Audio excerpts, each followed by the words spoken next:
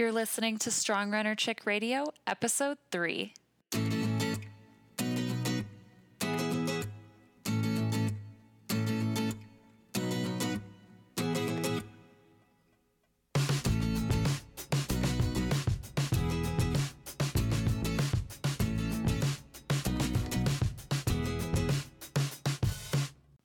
Welcome to Strong Runner Chick Radio, a leading online community where our goal is to educate, empower, and connect female distance runners across the world. We believe in healthy running, fueling, and embracing our strength as female distance runners inside and out. Through interviews with top professional, collegiate, and master's level runners, leading dietitians, coaches, sports psychologists, and runners of all shapes and sizes, we hope to spread the message that there is no one-size-fits-all approach to distance running. Now, let's get to the show. Hi, welcome to Strong Runner Chick Radio. Today we have on a special guest, Rachael Steil. Hi, Rachael. Hi. Thanks for having me on. And with us today, we also have Kelsey, who's the host of Strong Runner Chick Radio. Hi, everybody. Glad to be here, and thanks for taking time out of your day to listen to us. Great. Well, to introduce Rachael, Rachael is the author of Running in Silence, a book that documents her eating disorder throughout her collegiate running experience as a NIA runner. Mm-hmm. And she is currently a cross-country coach, eating disorder and mental health advocate, and has spoken around the country to both coaches, teams, and parents on how to help handle eating disorders, especially in runners, but really for everyone. And so, Rachael, thank you so much for being on today. Rachel's been super active in Strong Runner Chicks as well, helping us get our feet off the ground. Just doing so much for eating disorder and mental health awareness that it's really important. So thank you, Rachael. Yeah, thank you so much for having me on. It's seriously an honor. I love what you guys are doing with Strong Runner Chicks. I know I always say that, but I think it's such an awesome community. So awesome. Thank you so much. And Kelsey, we're so happy to have you here as well. Thank you. I am doing well, you guys. Thank you so much. I'm always glad to be here and glad to chime in and help out in any way I can. So, Rachael, what have you been up to lately? I am just finishing up the cross-country season. I coach at a high school in Michigan, so we have 2 more meets left. I've been involved with that, and then I have been scheduling a lot of speaking engagements. I have a big one coming up where I'm speaking to a bunch of high school cross-country coaches in Michigan. So I'm both nervous and very excited to be talking with them, just to spread awareness for, how prevalent eating disorders are in running or athletics in general, and what they could do to help encourage their athletes to speak up and talk about it and just create more awareness. So it's been busy, but really I enjoy what I'm doing, and I feel like I'm making somewhat of an impact, and that's always a good feeling at the end of the day. So Absolutely. It definitely sounds like, and it definitely sounds as coaches are a really important target to speak to. Could you speak a little more about that? Yeah, I feel like coaches obviously need to know a lot of the physical parts of running, workouts, and they need times and everything to measure performance. But I think we also have to look at the mental aspect of the sport, which I feel like a lot of coaches are good at also. But that falls into the realm of eating disorders, which I think a lot of coaches often think that eating disorders come in the form of someone who looks visibly very thin. And while some eating disorders end up that way, there's a lot of eating disorders in like what we would call normal body types. So just creating more awareness around the idea that eating disorders don't come in one shape and size, and that they can really emotionally and physically devastate running careers, and that by talking about these kind of things with our athletes, they are more likely to speak up about it if they are struggling. They're better able to recognize if they are going through something similar and catch it before it gets really bad and, starts to ruin their running careers and happiness overall, quality of life. Now, going back to our experience in collegiate career, some of the signs and symptoms that you exhibited during the process of your eating disorder? I would say when I was first developing anorexia, I was very preoccupied with food. Like I was constantly thinking about it because I was limiting how much food I was eating. But to me, I just thought I was finally eating normally because I thought my appetite was just too crazy and I had to somewhat tame it. So I was constantly thinking about food. I was constantly researching, just obsessing about the certain times that I ate throughout the day. And as a runner, I wanted to be very aware of what I was putting into my body. So it's not like I was just limiting myself to one meal a day or anything. I knew to eat was important for my running career, but it became disordered in the way that I had to structure it so intensely and that I was constantly thinking about it. You know, it was taking over my life to the point that I worried if I didn't get enough sleep, I would end up eating too much or it'd throw off my schedule. I would say the biggest thing is my schedule is just so rigid. There was no flexibility. And I thought that my appetite could go out of control if I didn't control it as much as I did. So really, I guess my happiness was mostly if I was running faster and controlling my food, and anything outside of that wasn't happy, which that's dangerous because if you lose the two things or one or three things that you are totally obsessed with, how are you going to be happy in the rest of your life? You know, and that's where balance comes in and why it's so important to have other things that are healthy and keep you going if you lose something. So yeah, the biggest thing is the eating disorder was just taking over my life. Definitely. Yeah. And I guess, sorry, Megan, I was just going to put a plug there of, you know, we had done the whole campaign on More Than a Runner. So you mentioned a few times in there, Rachael, about, you know, those obsessions and those things that we love, but also realizing that we also have these other aspects of ourselves that are wonderful, and to take hold of those in case, you know, something happens where we're not able to run. So I think you bring up a really great point in that we all love to run, but we also want to highlight the other areas of our lives so that one doesn't become a sole obsession or something that we're constantly, you know, thinking about or something that takes over our lives. Yes, absolutely. Because I know when I lost my control over food and running, I fell into depression like almost immediately, which just goes to show that I relied and depended on all my happiness in just those two things. And it doesn't make you happy. Like you almost need a backup if you don't have those things anymore. So sometimes while injury is a really tough part of, you know, people's running careers, I think it's also a good way for us to step back and look at the other things that we enjoy a lot. And it's not to say that we should all just, you know, hate running or whatever. Because I know there's a lot of people with big goals. And if you have big goals, you have to kind of stick to a schedule and make sure you meet those goals by having a routine, as long as it just doesn't go crazy and it's taking over your life. I recently listened, I don't remember the podcast, but I recently listened to someone and she was talking about how fitness should fit into your life. It shouldn't be your life. So you should have, you know, a life of, you know, doing things with your friends and going out to eat and all these different areas, but that it shouldn't be all focused on fitness. Your fitness should fit into your schedule of your day. It shouldn't be fitness and then everything else. So right. I think you bring up a really great point, Rachael.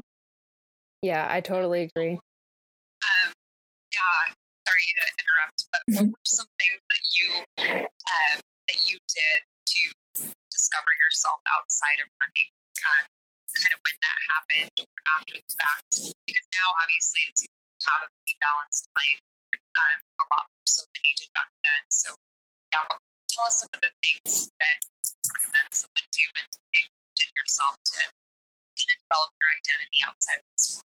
Yeah, I actually talk about it a little more going into I'm writing my second book at the moment, because I think there's kind of two parts, the eating disorder and recovery.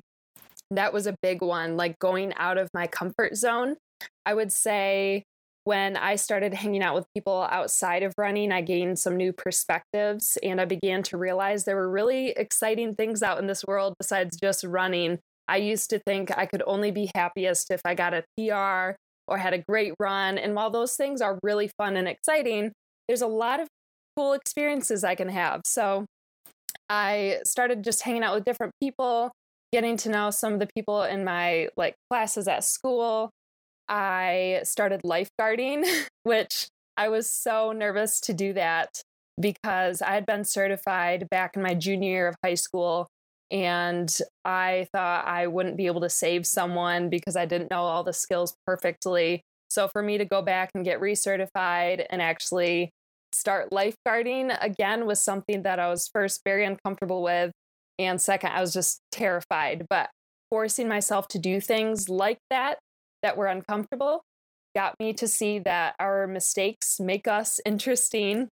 Not that I was going to make a mistake and end up hurting someone or not helping them enough in lifeguarding, but just, going out of my comfort zone and seeing where maybe I'm not super strong in one area. But I met a lot of cool people through that job. I began to drive around Michigan more to different locations where in the past that might have messed up my schedule, or I would have done things that in the past when I was running, I would worry I would get injured or something. So for a while, when I took running out of my life, it pushed me to just go do a lot more things that I really would have restricted myself if I had still been intensely running. So I would highly encourage people to get comfortable with being uncomfortable and to do one thing each day that scares you. That's my big motto now. But it's, there's going to be a lot of discomfort, but that's the only way you grow. I love that message. Absolutely, that is awesome. And this kind of reminds me of something that's been outside of my comfort zone that I just got into is rock climbing. Yeah. And just kind of opening me up to the world of just experiencing. So it really is kind of scary the first time you go up the wall, and it's like you're a beginner all over again. And so that's been something I've been doing. It's kind of humbling and just slow down and really just be more intentional, and also a different crowd of people that rock climbing in your daily runners. So it has been really beneficial. But I think anytime you try something new outside of your comfort zone, it does really help you grow as a person. Mm-hmm. See that there's so much more to life than running.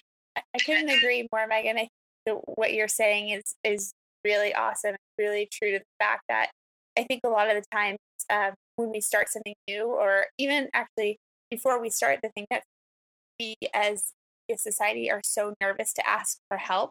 And that's a big thing that a lot of people struggle with. And so when you learn something new, you have to ask someone, I need help with this. I don't know how to do this. So I guess flipping this to you, Rachael, what was that like when you asked for help? How did you know you were ready to ask for help with your eating disorder and moving forward with that? I was not ready to ask for help, which I often tell people, do things when you don't quite feel ready, because that probably means that's when you need to tell someone. I first told my mom when I was in my binge eating phase of the whole eating disorder process. And again, I was really uncomfortable. I was terrified to tell her. I didn't even tell her in person. And I described this whole scenario in the Running in Silence book. But I actually emailed my mom and told her about everything through email, and then sat down with her and gave her a little bit more information. But really, it just took time and person by person for me to keep revealing a little more and more. Because from there, I told a teammate, and then eventually my coach, and then the whole world on the internet when I came out with my Running in Silence blog. That was terrifying. But also, I had always wanted to be a writer and author. And one of my professors was super inspirational. He told the class to write the dark parts of ourselves and write about maybe our embarrassing moments, not necessarily the funny ones, but the things we think are shameful, because those are the most interesting to people. And I found also that by doing that, it allowed other people to feel like they could voice their experiences. So by starting the website, I began to get a lot of messages and emails from people saying that they dealt with eating disorders as well in running or athletics in general, which in turn also helped me because I was in such denial still. When I started my website and wrote, I have an eating disorder, the part of my brain fought back and said, oh, you don't really have an eating disorder because you're this weight. And if you had an eating disorder, you'd be super anorexic. So that kind of broke the misconceptions and stigma for me, and hopefully for other people who found my site. So I would say it's a combination of things. I had to start telling people, I had to start writing about it. And I went to therapy and an eating disorder dietitian. So definitely a combination, but speaking up, I mean, that's why my book is called Running in Silence. By running in silence, I wasn't getting anywhere. By speaking up, I was not only helping me, I was able to start helping other people. Now, it sounds like writing played a key role in your recovery process. And then also got into speaking after the fact. What was that process like to kind of translate those words on paper and on a blog into speaking to other people about the eating disorder? Yeah, speaking, I didn't think was really my forte. I took one speaking class in high school because, again, I knew I wanted to be an author. I just didn't know it'd be about a book about an eating disorder. It just kind of turned out that way. But I knew that even if I didn't write super well, I mean, I'm always trying to hone my craft with writing, but if I could balance it out by being able to speak and talk in front of people, that I could do a good job in this world. So I guess once it's like you have thoughts in your mind, and if you can find a way to put them on paper or on a website, you start to develop those thoughts further. And once you write a book from that website, then your thoughts are even more, I guess, outlined, and that transitions into my speaking engagements. Because I think actually by writing my book, I saw my recovery process, pulled out a lot of kind of what my questions and prompts did at the end of chapters. I kind of pulled out ideas from those and made presentations from those ideas, I guess. So yeah, I would definitely say it was a gradual transition from one to the other. And there's no exact formula or way you should do it. That's just kind of how it happened for me. But I found especially that if I was going to write about this stuff, I should speak about it. And especially if I was telling other coaches that we need to talk about this subject, I should talk about it as well for the team I coach. So what was some of the most rewarding feedback that you received, either from others on your blog or your book, or when you went into public speaking engagements? What were some of the things that were most rewarding for you to hear? I would say people deciding to go get treatment, therapy, or see a dietitian, them wanting to reach out for help, because I think that's always the big first courageous step. You know, prompting someone to do that was very encouraging. I felt like I was making a difference. Coaches and parents saying that they better understood eating disorders, or that they were thankful that I spoke out about it, or just people in general saying, I don't feel like talking about this, but I'm glad you are, because it gives me more courage to be able to do that.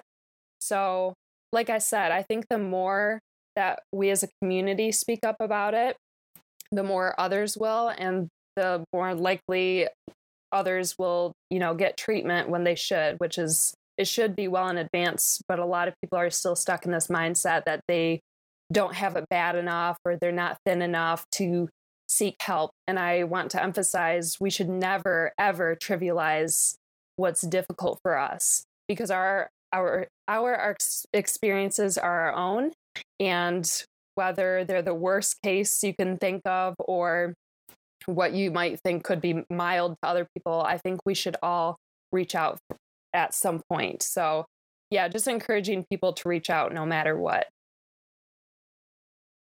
I think that goes a lot for, not just eating, even though that's kind of the topic we're talking about, but not just eating disorders, but any sort of mental health struggle you're working through, or not even a mental health struggle you're working through. If you're injured as a runner, that's challenging. So any sort of things I think we can, like you said, Rachel, reach out and speak to others about, and not be ashamed of, or not say, oh, like I said earlier, be aware of, being afraid of asking for help.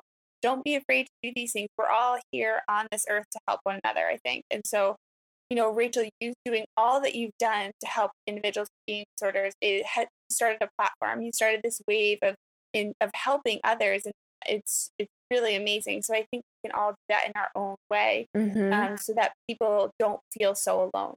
Yeah, we all have that power, which is so cool. Now, coming from another perspective, do you think that coaches, parents, or teammates do if they suspect that one of their teammates or friends may have an eating disorder? The biggest thing is not to mention weight, whether it's weight gain or loss. Because if we talk about, it looks like you've lost weight to someone, to most people who have an eating disorder, they may see that as praise. I know that I did when coaches mentioned it, and it didn't really get to the root of the problem. And then if someone has gained a lot of weight, maybe they're binging or dealing with bulimia or something, to mention the weight gain might cause them to restrict food further, and then, which often has the rebound effect of binging, bulimia. So weight doesn't quite get to the right place. Asking them how they're doing in their life. I know with me personally, when I was developing anorexia, I didn't realize it was an eating disorder. I just felt extremely tired, sluggish, depressed. I wasn't connecting with my friends. And it could have been chicken or the egg. I don't know what came first, the depression or the anorexia. Something wasn't right. So I would say the biggest thing to point out is mood and behavior. If someone doesn't seem normal, I guess, their mood or behavior is just different from how they normally are. Maybe in conjunction with weight gain or loss, you can mention that they don't seem as happy, or they're secluding themselves, they're isolating themselves. Those are the biggest things I would look for in a teammate, and those are the kind of things I would mention to someone. Also, coaches, again, I always go back to this, just by talking about eating disorders, it helps other people to recognize the symptoms. Because like I said, when I was going through anorexia, I didn't realize it was an eating disorder because the way I had heard eating disorders were like growing up. In my mental health class, we talked about someone who barely ate every day. And I think eating disorders look very different in sports. So just emphasizing the difference and explaining more of the symptoms beyond someone just getting too thin. So you brought up just at the end there, maybe some misperceptions of eating disorders. Are there any other ones that you could bring to mind that we should be aware of, or that maybe we could try to change? Yeah, I think the biggest one for me is I thought that people with eating disorders just didn't think about food, or they didn't care about food. And the fact that I was obsessed with food, I thought it was just that, an obsession. And I thought I was just gluttonous and greedy. And those are actually thoughts that indicate an eating disorder. So again, weight shouldn't indicate if someone has an eating disorder or not, weight loss or gain. It could be a symptom. The obsession with food was the biggest thing for me. I guess the biggest thing, and what makes it tricky too, is that every eating disorder looks different.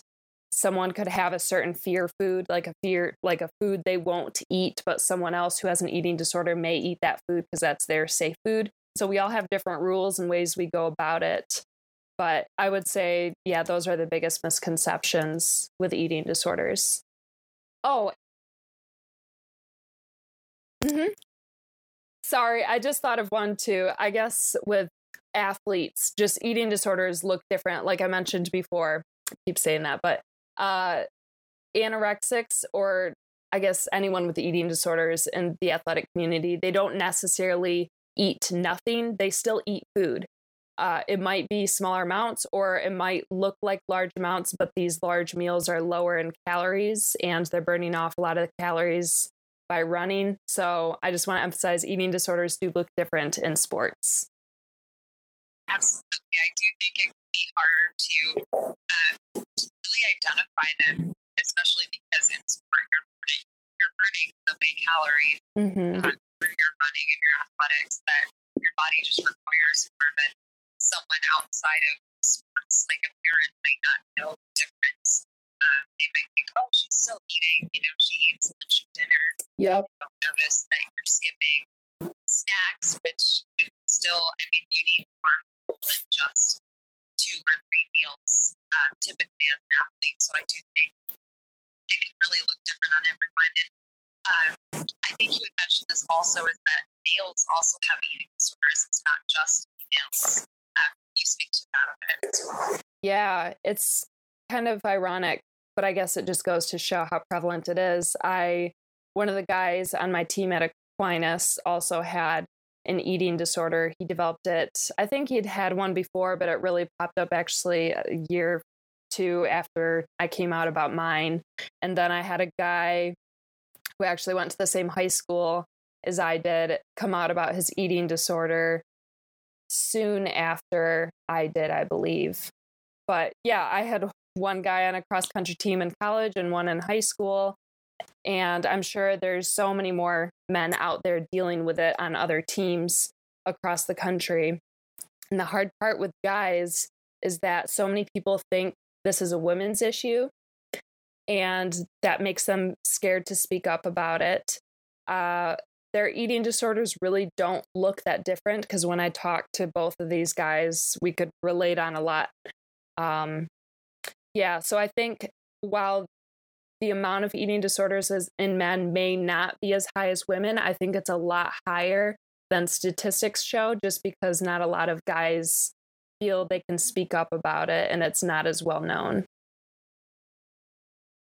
Absolutely. I think you really brought up a good point there, and I do appreciate that you've been sharing a lot of articles about male athletes coming out and sharing, just because it helps normalize that amongst male athletes, that it is common, and not just in athletes, but in males in general. One other point that I wanted to make, or have you point out, is the difference between an eating disorder and disordered eating. Because some people might be listening right now and thinking, eating disorder, I don't have an eating disorder, but they may very well have some patterns of disordered eating. That was something I actually experienced myself in college, was just thinking I needed to drop some weight and limit my calories and my carbs. And so that kind of got to me my freshman and sophomore year in college. But it was never a full-blown eating disorder. It was just kind of this disordered eating type of pattern.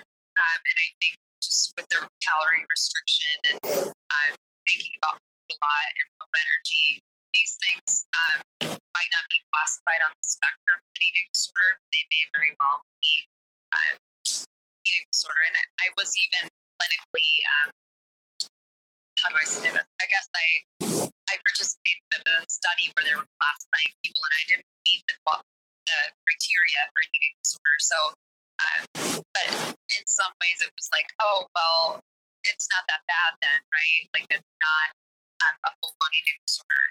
So, long-winded there, but what do you think we can do to distinguish between the two, and also show that disordered eating is still something we should be concerned about or looking out for in teammates and coaches? Yeah, that's a really good question. I always say there's no very distinct line when you cross over from disordered eating to a full-blown eating disorder. I would say that, I mean, again, I'm going back to my own experience. When I had disordered eating, I had a poor body image, and I was starting to watch my food and a little bit worried about it. And for some meals, I wouldn't eat until I was full, like I normally do, because I was worried about my weight. But it wasn't to the point where I had a full-blown eating disorder when it took over my whole day, when I was constantly thinking about food, weighing myself, focused on the numbers, constantly counting calories, recounting calories, low energy, falling into the depression, and then eventually binge eating, which happened multiple times a week, losing my period. So everything that happened in the disordered eating was less intense than the eating disorder, but it still led to the eating disorder. So that's why I always emphasize, when you're starting to experience disordered eating, that's an important time to seek help, because it can get worse. It's not to say for everyone it's going to develop into an eating disorder, but because there's that chance, it is very important to look at. And again, never to trivialize disordered eating, because it can be just as dangerous as an eating disorder. Yeah, Megan, you brought up a really good point when you're speaking about that label that we throw on, how that impacts someone, and whether that, gets them the help that they actually need. So if someone has disordered eating, they may think, like you said, that it's not serious enough to go get help. And in reality, because they haven't put that label of having an eating disorder, they might just throw it away and continue with their habits. But like Rachael, you just said, it's so important to go get that help, because you never know what could happen down the road. So I really, really want to emphasize that it's important to continue to get help no matter what. And both bring up really great points about that. Yeah, absolutely.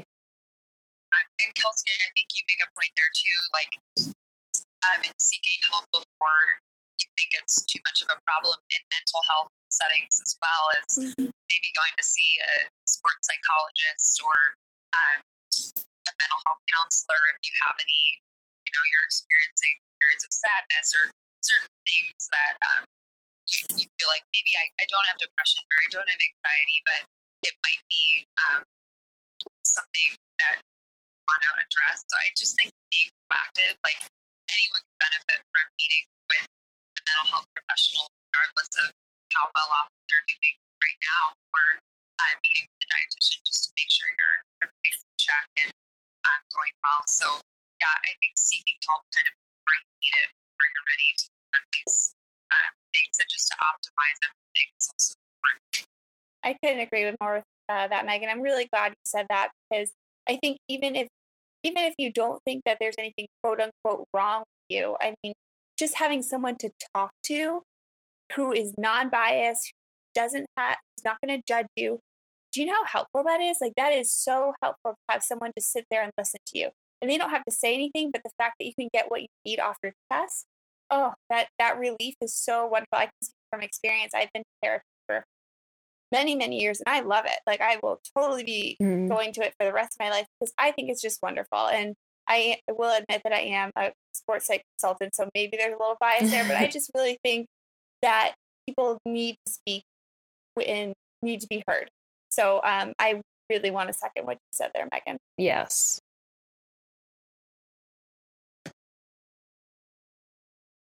Okay. What direction do we want to head in the conversation, guys? We can go many different directions. Maybe before we do that, we just wanted to speak really quickly. Two things that are going on in the Strong Runner Chick world. We do have a giveaway that's going on. So we are partnering with Wild Way, this wonderful hot cereal and granola company. In addition, they actually started making smoothie starters. So those I've heard are very delicious. But anyways, we have a giveaway going on, and it'll be closing tomorrow. So we don't think we'll get this podcast out tomorrow, but you have a 10% off code using the word Run Wild in all caps with a 1 at the end. So that's RUNWILD 1. And you can use that until the end of the month on their website or Amazon.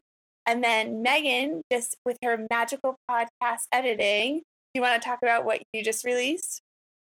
Yes, we just released our second episode of Strong Runner Chick Radio with guest Gabby, who is an ultra marathon runner, and Rachel's going to be our third episode. So while you're tuning in here, you can go back and listen to episode 2 if you haven't already. Gabby offers a wealth of wisdom at the age of, I believe she's only 21, but she is awesome, and she's in school right now for sociology. Working for new labs and doing lots of fun, exciting stuff. So go tune in to episode 2, and also give Gabby a shout out as she runs her first 100-mile race in November. So wow. Exciting stuff. But yeah, anyway, we'll get back to what she'll hear now, and she'll know. Thanks for listening. So, Rachael, what does your current routine look like? I hear you have quite a few jobs, so let us know what's going on. Yeah, so I have to have a job to actually make money because what I do is mostly out of passion. It's not a money maker. I know some people think authors just bring in the bucks while these books sell and everything. That's not quite how it works. But like I said, I'm passionate about it. I love it. So I work at an investment management that brings in the money.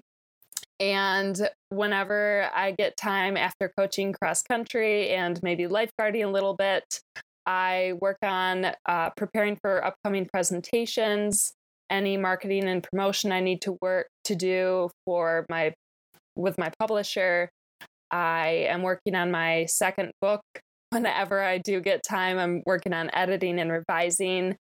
And I want to get out an ebook too to share all my journal entries that weren't included in the first book. If I would have included all the journal entries, it would have been very long and maybe boring, but I know some people are interested in all the little details without it being triggering or anything. So I've been working on that a little bit, and I'm trying not to be a workaholic either. So I exercise a few times a week just for fun with friends that want to run or aqua jog. I have a social life on the weekends sometimes. Yeah, I'm just really embracing life. I enjoy working, but I also value downtime and reading and hanging out with my friends. My relationships have developed so much better since recovering from the eating disorder. Like I said, I had so much of a rigid schedule before that now I have so much flexibility. It's really, really nice and freeing. Oh my goodness, you sound so joyful and so happy. It gives me, it's really, really thrilling to hear, and it's thrilling to hear how happy you sound. And not many people, like you said previously, or like you said that this is your passion, you get to follow your passion. Not many people get to do that. So that's really amazing. And speaking about your passion, your second book, what can we expect from that? Yeah, so I kind of say there's two phases of my recovery process. I would think the first one was a large chunk of it because it details how I came to understand I had my eating disorder, how I worked through it going into my final few seasons of cross country and track. And the second one, I actually broke my kneecap. We don't know if it was a bone density issue. They said it was maybe vitamin D or my quad contracted violently because the kneecap broke while I was running. So it's obviously dealing with a big injury recovery process there, but also breaking away from running. And when you guys talk about the hashtag more than just a runner, that is like the epitome of my book and figuring out who I could be outside of just running, working through the injury, but also transitioning to a life outside of running. And I know for even high schoolers and college athletes or Olympians, they finish up their sport and they might fall into a depression because their identity for so long has been their sport. So I look at that transition as well. It's not just the eating disorder. I think it phases out of the eating disorder topic and looks more into that big transition out of college or high school. Oh, that's such an important topic to talk about because that whole identity and wrapped up in that identity of a runner is so, or whatever it may be, a dancer or a chef even, or I don't know, whatever it may be, is so tricky because it's your passion, so you love it, so you want to do it all the time. But at the same time, if you don't develop your other passions, it and your first love kind of goes away from you, gosh, what happens then? So I think that's really, really important to be, like we were saying earlier, proactive on that and realize early on in your career that you're more than a runner, or you're more than a chef, or more than a dancer. You have all these other wonderful attributes about you. So being proactive on that sense too, I think would be really important. Yes.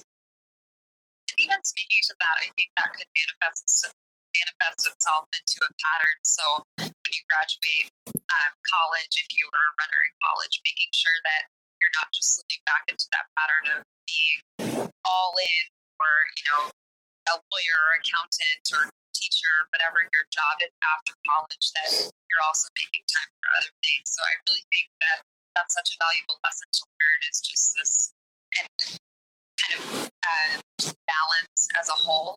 But of course, it's hard to strike a perfect balance in life, but just making sure that you have more components in your life that really fill you up.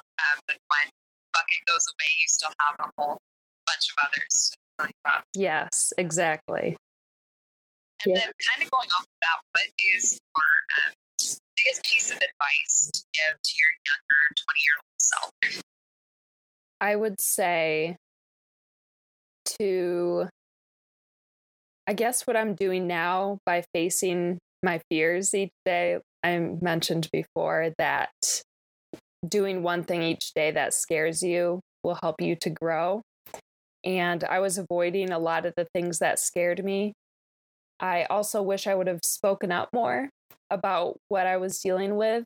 I guess at the time, I didn't really know so many people were dealing with it. So it's hard to tell myself that if I didn't know. But yeah, just realizing that so many people go through similar experiences and that we can be there for each other.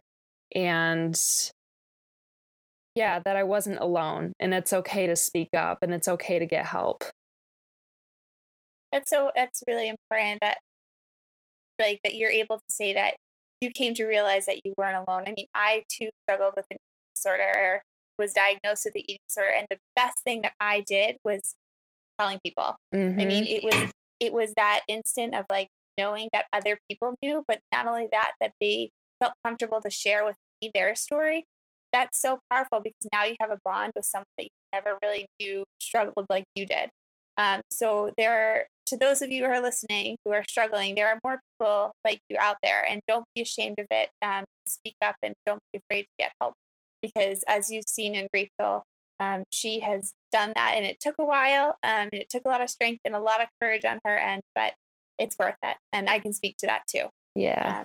So with that being said, what does being a strong runner check mean to you? It means, I guess the whole time we've been talking here is being more than just a runner. So finding the wonderful sides of ourselves that aren't just running. I think you guys do a great job with Strong Runner Chicks, showing that we can all have really fun personalities, and that running can be a tool to bring out different personalities, but that it's not everything and it's not who we are. It's just something that we do that makes us happy alongside a lot of other things. So, being a strong runner, being strong physically and mentally with a good balance in life. You guys just do such a great job with all of that. So, yeah. Thank you. And same right back to you. And Rachael, where can Strong Runner Chicks find you and connect with you online? So I have my website, runninginsilence.com. That was the first thing I started. I also have a Facebook page, just Running in Silence. I started an Instagram half a year ago now. I was kind of late to the game with that, but I'm seeing how cool it is. So I have Instagram, it's just at Running in Silence. I have a Twitter as well. But I would say the website has all the information. YouTube channel, I have an interview with a male runner with an eating disorder. I have interviews with my parents and their perspectives on how they dealt with my eating disorder.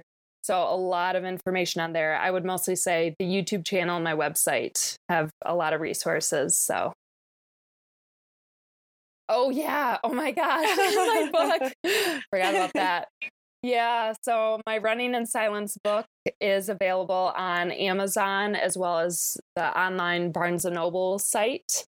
And people can order it for me, too. I'm happy to sign it and send it to them. But most people go to Amazon. So. Oh, well, Rachael, thank you so much for taking the time to speak with us tonight. It's really been a pleasure, as always, and we love all that you do and support you in any way that we can. So thank you so much. Thank you for having me on. I can't emphasize enough, what a great community this is and all the wonderful stuff you guys are doing. I've loved being a part of it. Just keep rocking it. It's awesome. Thanks, Rachael. We're so fortunate to have you as part of the community too. So, Strong Runner Chicks, if you're listening now, go check out Rachael at runninginsilence.com. Mm-hmm. Yep. Perfect. At Running in Silence. Also check out her book on Amazon or on her website. And we can't wait to release this episode. So, yeah. Woo. All right, you guys have a great night, and we will talk to you soon. Bye. Bye. Thanks for listening to the Strong Runner Chicks Radio. Do us a favor and leave a review in iTunes to help spread awareness and foster the SRC community. Additionally, make sure to follow us on Instagram, Facebook, or Twitter at Strong Run Chicks.